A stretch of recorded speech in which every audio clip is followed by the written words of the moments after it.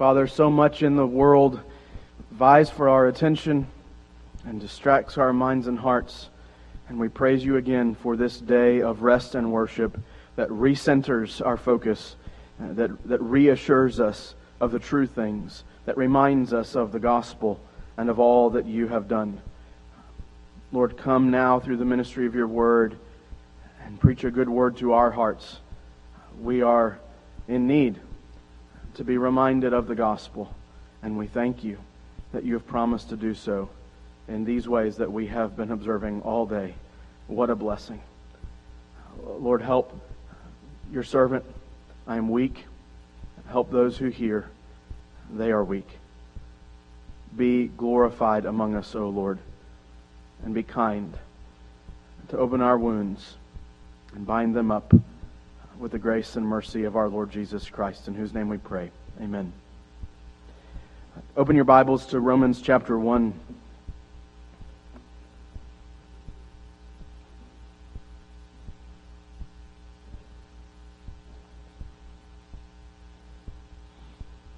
Our text is Romans 1, verses 16 and 17. Hear the word of the Lord. For I am not ashamed of the gospel, for it is the power of God for salvation to everyone who believes, to the Jew first and also to the Greek. For in it the righteousness of God is revealed from faith for faith, as it is written, the righteous shall live by faith. Amen. May God add His blessing to the reading and the hearing and now the proclamation of His word. I'm sure that it's starting to feel like we'll never really get to the main substance of the letter to the Romans. But the truth is, and I'm sure you can understand this since we've spent some time in these verses together, we've been getting glimmers of the whole picture all throughout these first 15 verses. We've been getting glimmers of the bigger picture, of the substance of the letter. In verses 1 through 15, Paul mentioned the gospel that he sort of zones in on here in 16 and 17. He mentions the gospel previously several times already. He's expressed this resolute intention to preach that gospel in Rome, to go and meet those saints. And now, here in these two verses, he's giving a very pointed reason why he is so determined to do this. It's because he's not ashamed of the gospel. It seems a strange thing to say, perhaps. You know, we might expect Paul to say something more like, I love the gospel. Or I behold the glory of the gospel as the Lord converts sinners to Himself, right? But instead he comes and he says, I'm not ashamed of the gospel. And you might want to look at Paul and go, well, yeah, we hope not, Paul. I mean, you better not be ashamed of the gospel.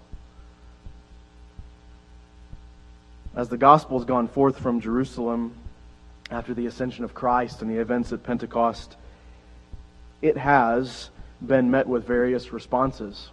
You know, in plenty of hearts, it's made evident by the many churches that have developed over the course of time in the early church. Many hearts have found the gospel to take root, and it has borne much fruit in their lives. But where it hasn't taken root, the gospel has hardened hearts, and as a result been met with hostility. And we may be able to make an argument that the hostility towards the gospel was nowhere more than in Rome. The persecution that the church will face in the years to come after this letter is written will be severe. And we're not surprised by this, that the gospel's met with hostility. You know, Paul wrote in 1 Corinthians chapter 1, the word of the cross is folly to those who are perishing. It's a silly thing to the people that have not been softened by it, to those who have been remaining in their sin and refusing to believe the good news of Jesus. It's a silly, stupid thing to them. And it doesn't make sense for those silly Christians to believe such foolishness. And so their hearts are hard and hostile towards the truth of God's Word. The gospel even today, make sure we hear this clearly, the gospel is detestable in the eyes of the world. It doesn't have a place in their arena.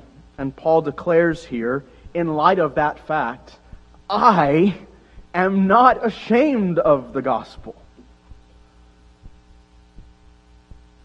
That gospel that he talked about earlier on in the chapter, very, very beginning of this letter, that gospel that God promised beforehand through His prophets in the Holy Scriptures concerning His Son who was descended from David according to the flesh and was declared to be the Son of God in power according to the Spirit of holiness by His resurrection from the dead, Jesus Christ our Lord. The gospel about Jesus Christ our Lord. Paul says, I'm not ashamed of the gospel. It's that gospel that proclaims to us the glorious excellencies of our Creator God, who made us for Himself. Even though we and our first parents rebelled against Him, even though our sin condemns us justly before Him, even though we deserve the wrath and curse of God both in this life and in the life to come, even though all of that, God still sought after a chosen people for Himself, to set free from sin and to give to righteousness and glory, to set apart a saintly people of His own. This gospel, Paul says, I am not ashamed. It's this gospel that fills up verses 16 and 17.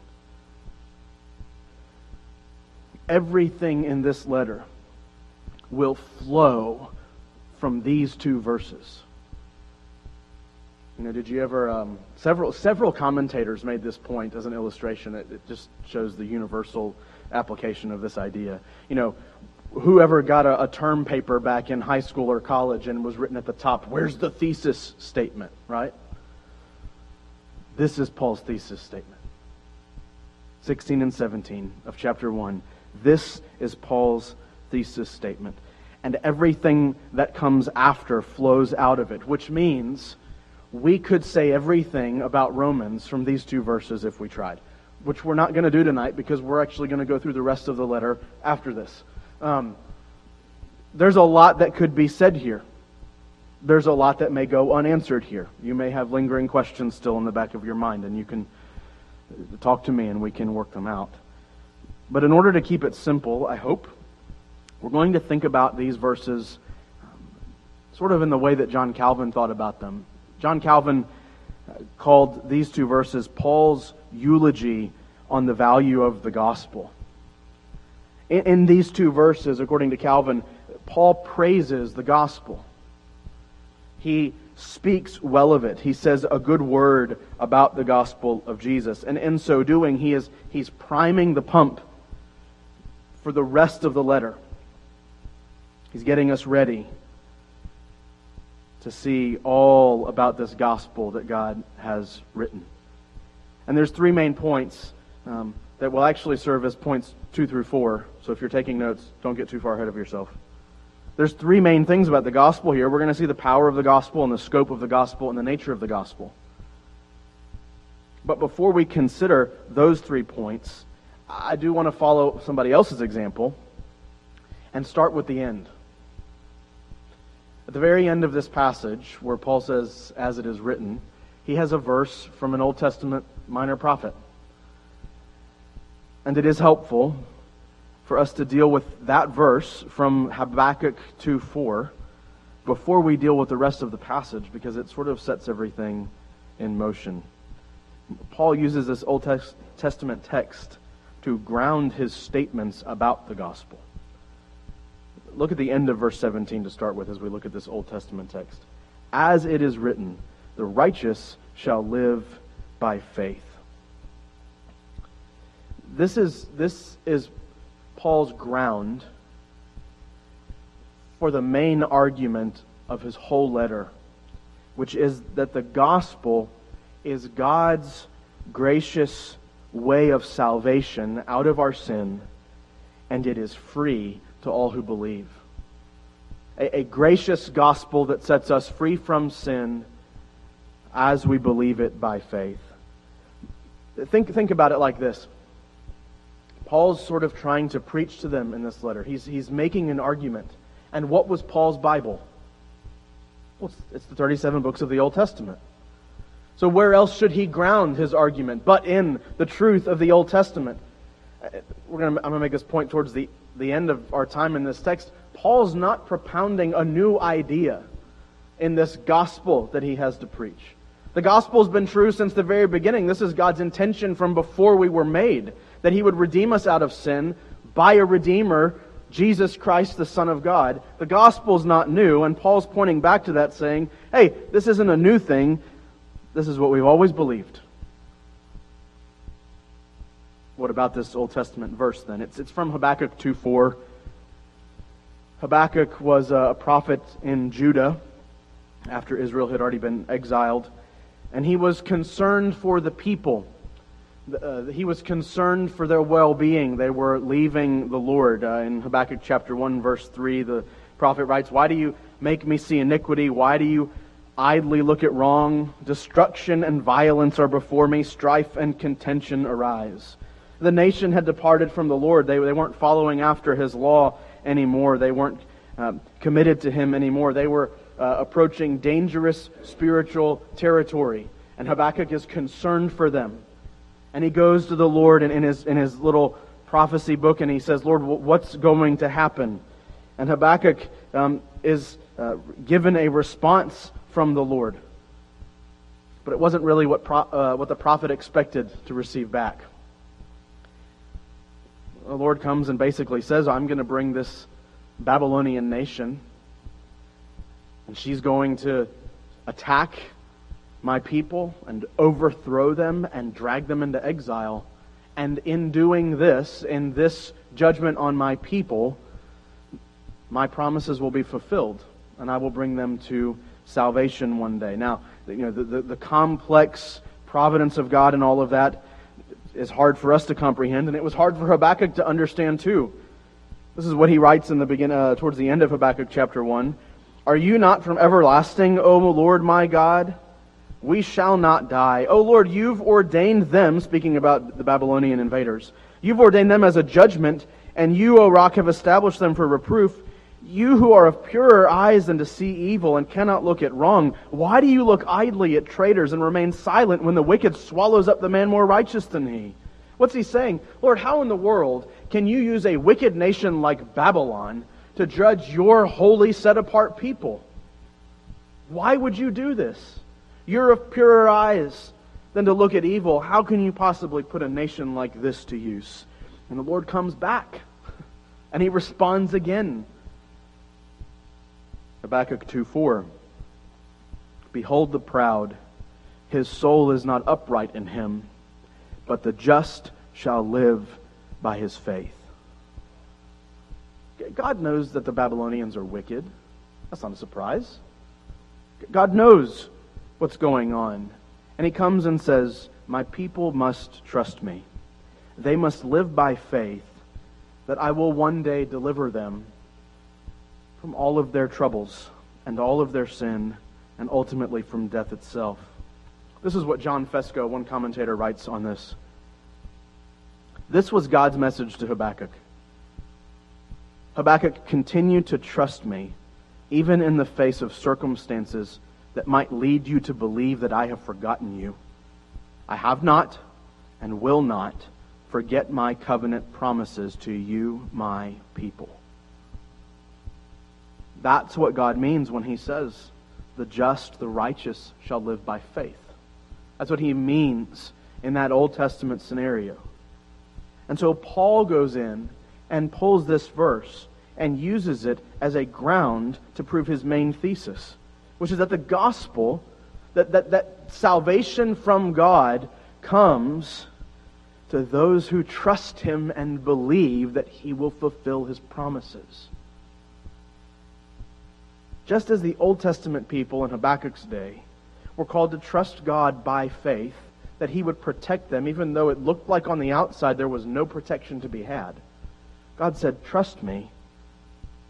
So also New Testament people, even us, we are called to despair of all other seeming means of salvation and trust in the one way that God has designed. This is what it is to have faith and to believe that God has said, in Christ is salvation, and on that we stake everything. This is our faith. The just shall live by faith. Now, there's much more to tease out about that phrase, which is why we return back to verse 16 and look at these three distinctive points about the gospel itself: the power, the scope, and the nature. First, there at the beginning of verse 16, what's so special about the gospel? Paul says, "For I am not ashamed of the gospel, for it is the power of God for salvation." It is the power of God unto salvation. Remember from verse 15 that the gospel is the declaration of good news that's found in God's Word. Right? There's that word in verse 15, to gospel, or to preach the gospel. It's a proclamation thing, to gospel. Paul's saying, I'm eager to preach the gospel because doing so brings the power of God to bear in the life of those who hear. It brings salvation to those who we'll find out in a minute, who believe. It's true. Whenever the gospel is preached, whenever the Word of God is proclaimed, the power of God is at work. And to what end? It is the power of God for salvation. And, don't get too up in your head about this verse. Most of you have experienced this power.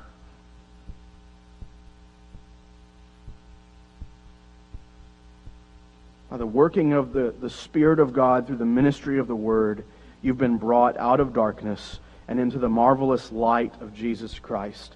The gospel is the power of God unto salvation. Many commentators caution readers to slow down a bit at this point, and to take note how God saves. He saves through the message of the gospel. I am not ashamed of the gospel, for it is the power of God for salvation. Paul says it in other places, like in 1 Corinthians chapter 1. He says that God is pleased through the folly of what we preach to save those who believe. I promise you, this is the kind of thought that Tim and I have all the time. Through the folly of what we do, this is how God's going to save? Yes, that's what the Bible declares. It's through the foolishness of preaching that God has chosen to bear down His power in the life of His people and draw them to Himself. It wasn't long ago that Tim preached on Hebrews chapter 4, where it says that the Word of God is living and active, sharper than any two-edged sword, piercing to the division of soul and spirit, of joints and of marrow, and discerning the thoughts and intentions of the heart. That the message of the gospel and the proclamation of the Word of God is power unto salvation.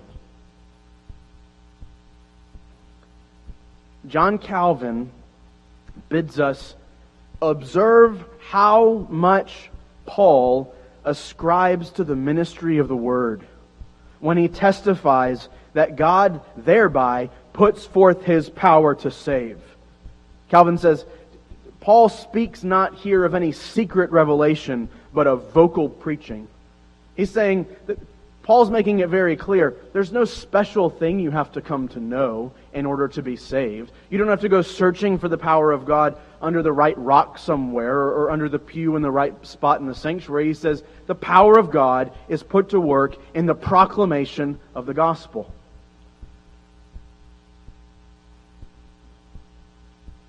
We may say it another way. But the power of God for salvation is not found anywhere besides the biblical gospel concerning the Lord Jesus Christ, the Son of God. And this gospel must be preached. That's His motivation. If this is the only place where there's power to be saved, I must go to Rome and preach. I am eager to go to Rome and preach because I'm not ashamed of this gospel, because it's the power of God for salvation. Later on in this letter, Paul will write, how then will they call on Him in whom they've not believed? right? Saying if they haven't called on Christ, there's no salvation. He says, and how are they to believe in him of whom they have never heard? And how are they to hear without someone preaching? The implication of this is remarkable. How many of you have at one point, or perhaps still, consider the church and its preaching just sort of good work and good talking?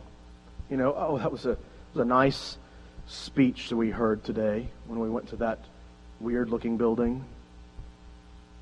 I know none of us have that particular thought, but the point still stands. How seriously do we treat what we do as God's people? The gospel is the means by which God frees sinners from bondage and raises people from death in sin to life in Christ. Think about it like this. That's what goes on in here from week to week. That's what's happening when we gather under the ministry of the Word in worship. The Holy Spirit's power is at work in this thing, freeing sinners from bondage. Resurrections have happened in here. Maybe to some of you. God brings brings life out of death in this room under the ministry of foolish men that God has called to His special purpose of proclamation. Extended from that is still the continual edification, that comes from this ministry of preaching. That once you're made alive by the gospel power, that you are kept and encouraged and motivated and excited by the continual ministry of that gospel power. And so it follows from this that if we hope to continue well in the Christian life, then we must attend the ministry of the Word. If we hope to see our children converted, we must put them in the path of the ministry of the gospel. Sports and hobbies can have another day. Put them somewhere else and tell your friends, this is where your children will come to know the most important, life-changing power they will ever know, is the gospel of Jesus Christ. This is where you, beloved, will be built up and edified. This is where your unbelieving friends and family, this is where your unbelieving neighbors will come and finally know the power of God in the gospel of Jesus Christ. I'll repeat it over and over and over again. The best way for you to do evangelism is to bring people to church. And praise the Lord, we live in the South, where most of the time if you invite somebody to church, they might actually come with you. Let me and Tim do the hard work of saying these gospel things. Let the Holy Spirit bring it to bear in their lives. It's the gospel ministry of proclamation. It is power. Secondly, what's the scope of the gospel? Look at the rest of 16. It is the power of God for salvation to everyone who believes, to the Jew first and also to the Greek. This gospel power, this salvation that comes through it is given to all who believe, first to the Jew and also to the Greek. And there's two aspects of the scope of the gospel, of its reach here. The first aspect of the scope is the spiritual component. The gospel is for all of those who believe.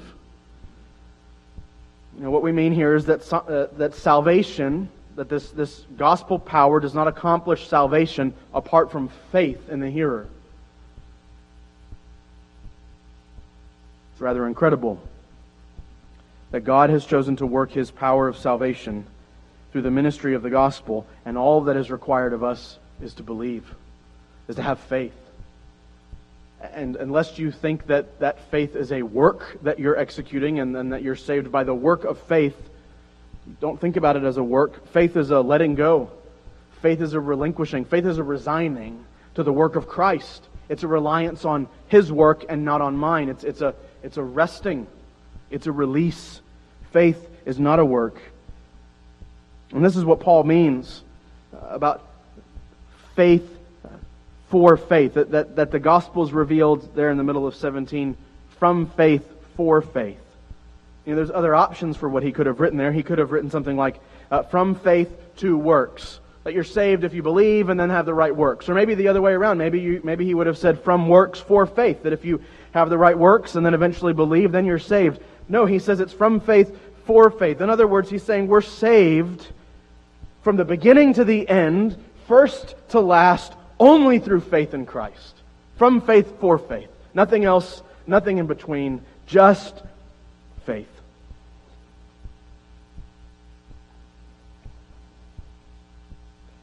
We're saved by faith. That's the spiritual component. Anyone who believes the gospel of Jesus. But there's another component to the scope of the gospel. Who is saved by this gospel power? Jews and Greeks alike. Now Paul says first to the Jews, because that was who was first given the oracles of God. That's the people that God called to Himself in the Old Testament. They got it first. That's all he means. And also to the Greek, that's the rest of us. All those promises are extended in the New Testament to anybody else. And so this means that any who believe in the gospel of Jesus are saved, no matter who you are. This is good news. Especially for all of us, unless there's ethnic Jews I don't know about. All of us are blessed by that verse 17. No, by the end of verse 16, excuse me. Also to the Greek. The gospel is not limited based on race or culture, but also the gospel is not limited, think about it like this, on your particular degree of sin. There's nothing so bad that you could have done at some point that the gospel will not come to you and save you if you would believe. It's not limited by your age. You can't get too old to finally believe the gospel and find salvation. John Murray says it like this: wherever there is faith, there the omnipotence of God is operative unto salvation. This is a law with no exceptions. That wherever there is faith, there is God in the power of the gospel accomplishing salvation. Now, there's all the intermingling there where the faith isn't of us in the first place. It's something that God gives us as a gift. But the basic is there. Where there's faith, doesn't matter who you are, or where you're from, or how bad you are, there is salvation with it. We're saved through faith. This also means, in terms of scope, that the gospel is not irrelevant to anyone. There's not anyone out there, Jew or Greek or anybody in between, that doesn't need the gospel of Jesus and can't be saved by the gospel of Jesus. John Fesco says, no one can claim that the gospel is irrelevant. No one can claim that he does not need Christ, because all people, both Jew and Gentile, lie under God's just judgment for their sin. The scope is universal. Believe, no matter who you are. What's the power and the scope? Lastly, the nature. What's the nature of the gospel? What is it down at the bottom? And we've been kind of working our way back toward this because I've already told you that the gospel is gracious because in it God saves us from sin. And that's what's meant here in verse 17. For in it, that is in the gospel, the righteousness of God is revealed. Don't be like me, or the beginning of this week, I started overthinking these handful of words. It is rather simple, and I want to help you walk through it by going back to the Old Testament for just a minute. Listen to a couple of passages from the Old Testament for these words about revealing and righteousness. Okay? Psalm 98. Oh, sing to the Lord a new song, for He has done marvelous things. His right hand and His holy arm have worked salvation for Him. The Lord has made known His salvation. He has revealed His righteousness in the sight of the nations. Now I'm going to read another couple lines here in just a minute, but what I want you to pay attention to is that when the psalmist, and it's in so many other places in the Old Testament, when the psalmist writes about God revealing salvation, it's joined by a revelation of His righteousness. They're basically the same thing. Isaiah 56 verse 1. Thus says the Lord, keep justice and do righteousness, For soon my salvation will come, and my righteousness be revealed. There's this connecting point between righteousness and salvation, the righteousness of God and the salvation of those who are receiving Him by faith, that they come together. They're almost the same thing. The gospel is power. It's for all who believe, because in the gospel is revealed to us the righteousness or the salvation of God. John Fesco again. The gospel reveals the righteousness that God gives to His people, the perfect obedience of Christ.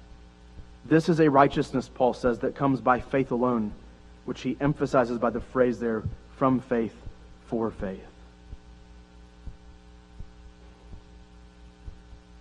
Paul is not propounding anything new. Always, God's people have been in need of their sins to be atoned for, and Christ has done it on the cross. He died when we should have died. But also what we've lacked is a moral, perfect righteousness, the righteousness of God. And in the gospel, that righteousness is revealed to us. It's given to us. It's the righteousness of Christ that's now sitting on our shoulders, as it were, so that we are counted as sons and daughters of God. One other commentator said salvation always consists in reliance upon God's righteous intervention in history. And so I would ask you tonight, do you believe that God has intervened to save you from your sin? Do you believe this gospel that Paul is talking about? If so, then rest assured that the gospel power that Paul talks about is yours, and it has saved you, and it continues to build you up and carry you along to glory. That these are the distinctives that Paul is about to explode in the rest of his letter, the power of the gospel and the scope of it and the nature of it. And I want to encourage you, as you think about these distinctives of the gospel, it ought to draw out from your heart and mind praise to God for what He has done for you.